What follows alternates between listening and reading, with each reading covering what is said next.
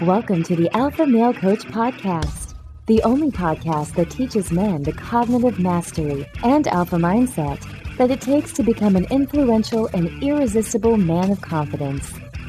Here's your host, certified life coach and international man of mystery, Kevin Ayo.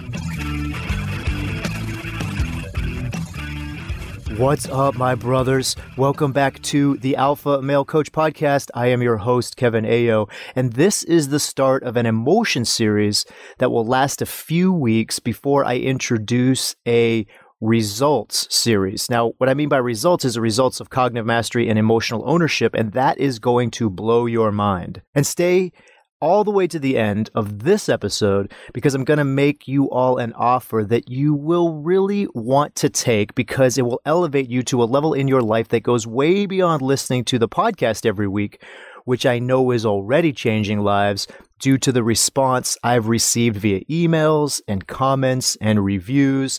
And you know what, guys? Speaking of reviews, I do this every week. I'm just going to keep doing it. Go to iTunes, leave me a 5-star rating, leave me a review. So many of you guys are doing this. I'm seeing a lot of it. If you've already done it, I appreciate it. I love you guys for that. If you have not done that yet and you love this podcast, just jump over to iTunes, leave me that 5-star rating, hit me with a real quick review. All right, guys, today we are talking about loneliness. And loneliness is not as serious as we think it is. I know that there are all kinds of pseudoscientific reports that create a correlation between loneliness and health risks. And I know a lot of you take loneliness very, very seriously. You think it's a very big problem. And I just want you to know it's not a problem. So that's what we're going to talk about today. It's a feeling that a lot of my students struggle with a lot, and I think it's one of those feelings that we think would go away if we changed our circumstances. I mean, we always kind of think changing a circumstance will solve our problems, but with loneliness specifically, I think we really think that. And remember, guys, a problem is always just a thought. Always. There is no problem that is not a thought. So changing a circumstance never solves a problem. Only changing your thoughts about a circumstance will solve a problem. And as you will hear on this episode, that is true of loneliness, especially. So let's start at the beginning. Loneliness is a feeling. Now, I know that sounds obvious, but I think loneliness is one of those emotions where it's really important to be careful how you talk about experiencing it, because we tend to say, I'm lonely, right? That's the words we use, I'm lonely. And that's not unique to loneliness, of course, because linguistically, we say I'm sad, I'm happy, I'm mad. And we do that with a lot of emotions. And I think that somehow lonely sounds more like a state of being. So for example, we'll say about someone, I think they're just lonely, right? And we mean like their whole life is lonely. We don't do that with other emotions, We don't say, I think he's just mad and mean it to be that person is always like in a state of anger. We think mad is kind of like a time-limited emotion that you might have. But lonely, we talk about it like it's a way of life or like it's an emotional meta state. And I call that a state of being. In the Spartan Agoge program, we work on making indomitable self-confidence a state of being that's just ongoing. It's like the kind of person we are, or just the kind of life that we have. Loneliness isn't any of those things, and you're not a lonely person. You're not having a lonely time in your life. You're not lonely, full stop, right? You're a person who's having thoughts that are creating a set of physical vibrations in your body that we call loneliness. That's what an emotion is. It's a cellular vibration in your body. Those vibrations differ from person to person. And remember, guys, there are emotions and there are feelings. So just a quick recap here. Emotions are chemicals that are released from the brain and travel into the body. Feelings are the effect of the chemical emotion entering the cells of your body and creating a change or a vibration. And I think loneliness is a form of sadness. So sadness is the universal emotion, and loneliness is the feeling we get when we name the specific vibration that occurs in our cells based on our evolving language and ability to communicate. So loneliness is a feeling. It's not a state of being or a way that you are. It's just a set of physical vibrations in your body. Now, what causes loneliness? You guys know this, so let me hear you say it out loud. Don't be shy. Wherever you are, shout it out. It's a thought, right? Thoughts create emotions. All feelings are caused by thoughts. This is one of the feelings where I think we're most likely to get that wrong. We think that loneliness is caused by not having enough friends, or the right kind of friends, or not having a partner or the right kind of partner, or not having a family or the right kind of family. But it's not caused by any of that. It's a feeling caused by our thoughts. I think the most common thought we have that creates loneliness is, I'm alone, which is pretty obvious and why it is a derivative of sadness. The cognition that creates sadness is, I miss someone or something that I love. And so the thought of, I'm alone is a form of that. What I think is fascinating about loneliness is that people who are physically alone can feel loneliness. But so can people who are physically around other people. Even more instructive is the opposite, right? That you can be alone completely by yourself and never feel loneliness. We often think loneliness has to do with having other people around us, but it doesn't. Many of us have experienced the loneliness of being right next to someone and believing that that person doesn't understand us or doesn't love us. And then we feel lonely because we're thinking we're alone. When you're in a relationship of any kind, romantic or friendship or family, where you're creating feelings of alienation with your own thoughts, you may feel extremely lonely even when you're near another person, even if you live with them and you're around them all the time. I think that's because humans evolved from small families and groups to large tribal societies, and we don't like to feel lonely. I think that's because we usually associate it with rejection, and that's why I think we find loneliness so painful, is that we often have it mixed up with rejection that we have manufactured in our own brain. And if it's not rejection by someone specific, we make it just sort of this blanket rejection of us by the world or community in general, right? Whatever our community that we're feeling rejected by. And I think our brains think loneliness is going to kill us because in primitive times, those hunter-gatherer tribes, being left alone was actually pretty dangerous. You were probably not going to survive on your own. And so the same way that our brains are susceptible to rejection and to taking rejection very painfully, I think we have the same thing with loneliness. Of course, that doesn't mean that we have to feel terrible, right, guys? It's just a way of understanding why our brains may think that something is dangerous when it's not. I also think society encourages this, and bear with me on this. Understand, guys, that most of society is locked in the illusion of the beta condition, where there is a constant emphasis on the external world, the material world, as being the problem. There's all this social science talking about how loneliness is such a public health problem and is caused by social isolation, and people who are lonely and isolated have worse health outcomes. I'm going to explain in a minute about how I think we should understand that social science research, because I think it misunderstands the problem with loneliness. I think we all misunderstand loneliness. So loneliness is not about not being able to be with other people. Loneliness is about not being able to be alone with yourself. And the reason that we experience loneliness so intensely is that we believe we need other people to provide our feelings of connection and love and belonging. And that feels so desperate to us because most of us are not creating that connection and that love and that belonging with ourselves. I always like to think about how throughout history, and think about this, throughout history, there have been religions, and there still are, where people go into seclusion for months or even years of meditative worship on their own. Christians in the desert, there are Buddhist monks who do this. People do silent retreats, sometimes together, but sometimes in isolation, and they even do it for years. And check this out. If being alone were fatal and a huge health risk, why would this be such a consistent part of human society, of human history? And furthermore, how is it that those religious ascetics who withdrew from the world were able to be so happy, generous, and loving, given that they were always alone? I think that the difference is that people who undertake those periods don't feel alone because they're communing with something. They might call it God, they might call it awareness, and they might call it themselves, but the concept is the same. So now listen, I'm not saying that we should all go live in the mountains alone. In fact, the separation from society is such a big part of that kind of meditative practice because it's not for most people. And also, you won't be able to listen to the podcast. They don't have Wi-Fi when you're in a cave all by yourself. So, don't do that.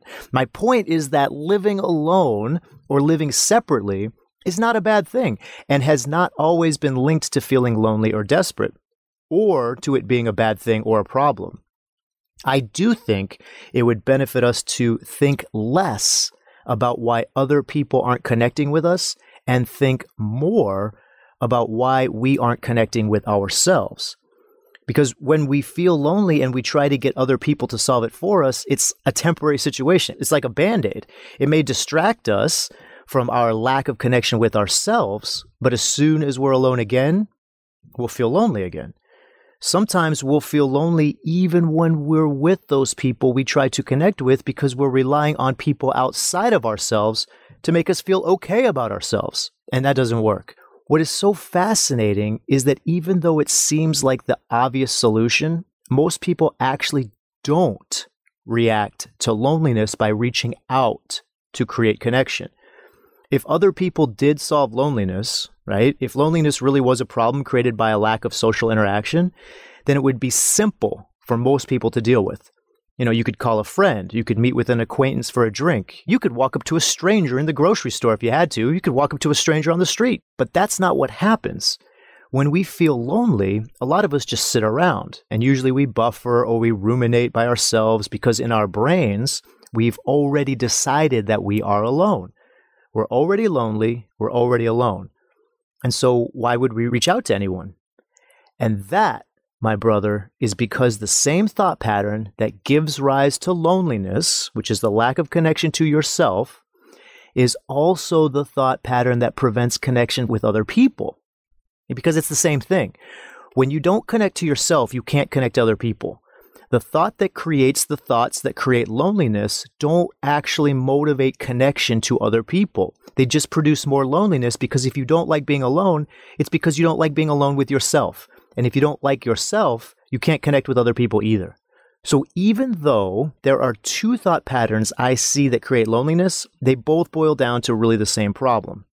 The first one is that you may not want to be alone because you feel sad or lonely when you're alone with your own thoughts, because your own thoughts about yourself or your life are so negative.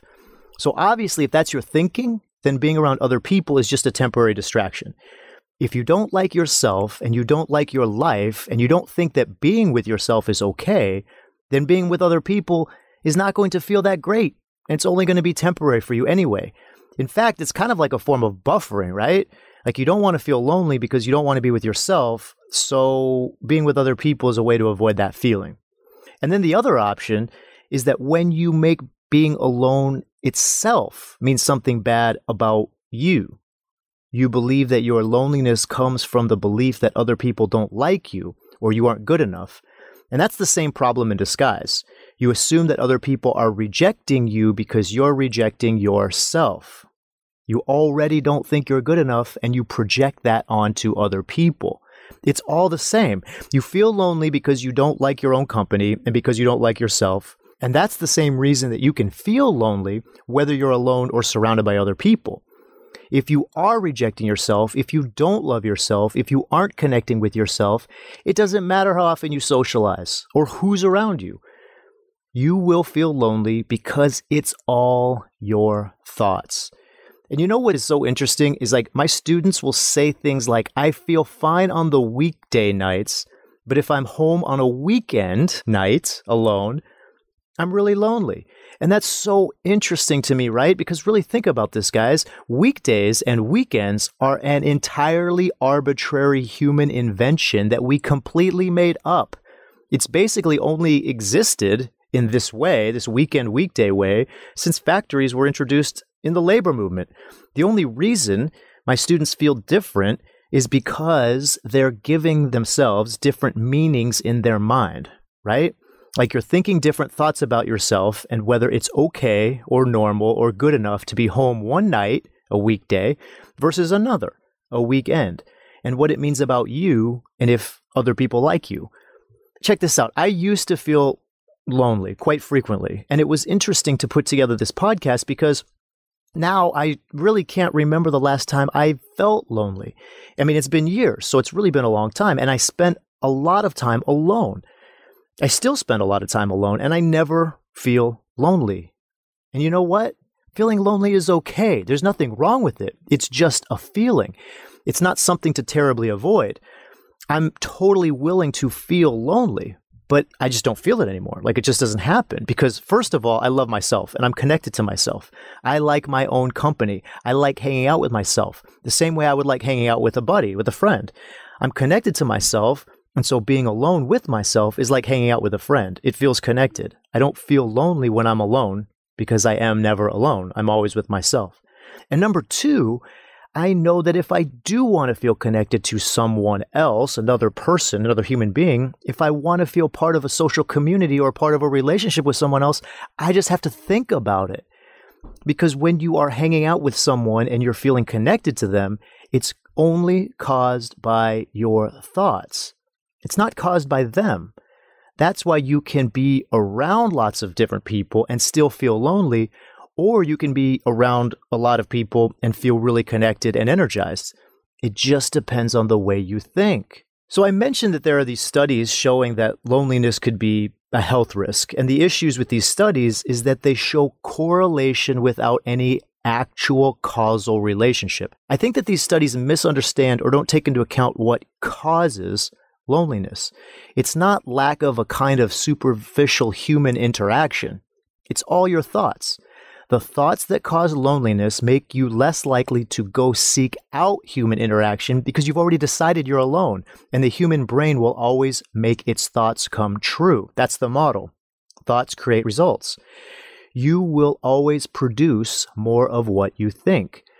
So if you think that you're alone, if you think that you're lonely, if you think that you're isolated, if you think that you don't have connections, if you think that no one likes you, if you think that no one wants to be around you, you will just make more of that come true, and you won't like being around yourself.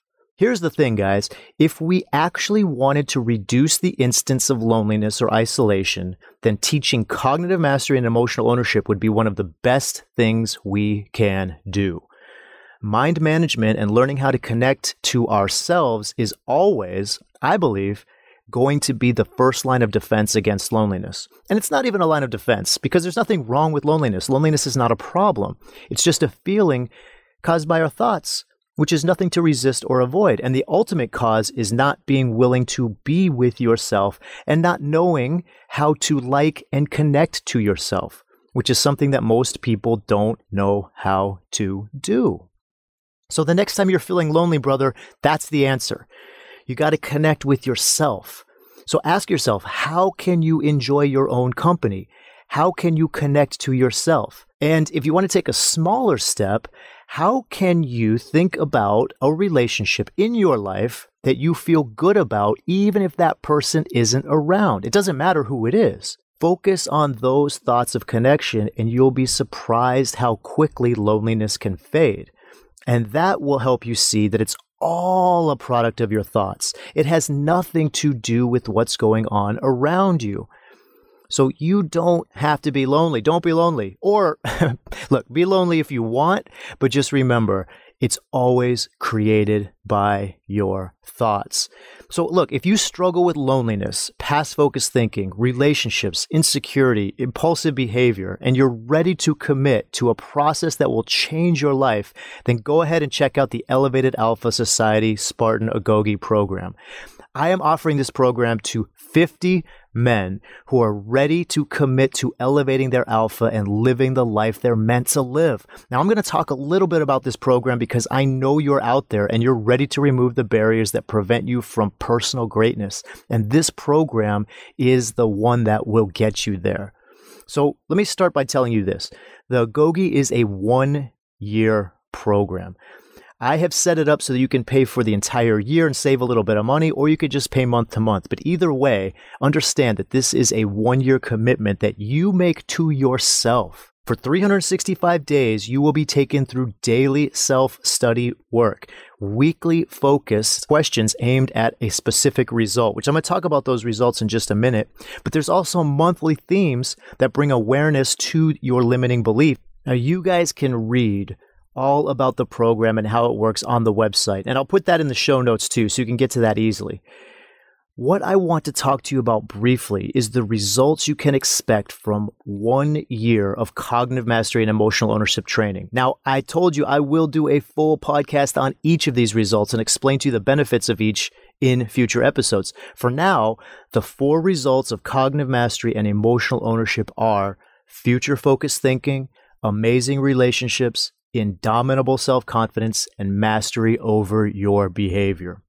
Future-focused thinking is training your brain to hold a strong mental framework around what you are committed to creating in your life, instead of your brain ruminating on the past or using the past to predict your capacities in the future. So this has a lot to do with wealth and a lot to do with health, and of course it has to do with relationships as well.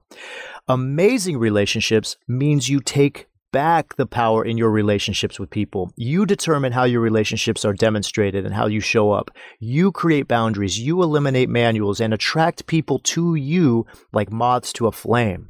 Indomitable self-confidence is where I began as a life coach. And as I mentioned earlier, indomitable self-confidence is a state of being.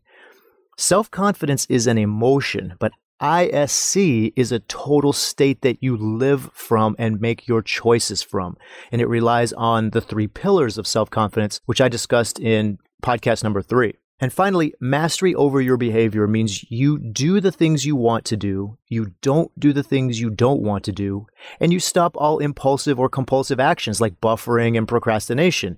You are always in control of your actions when you are in control of your mind and emotions.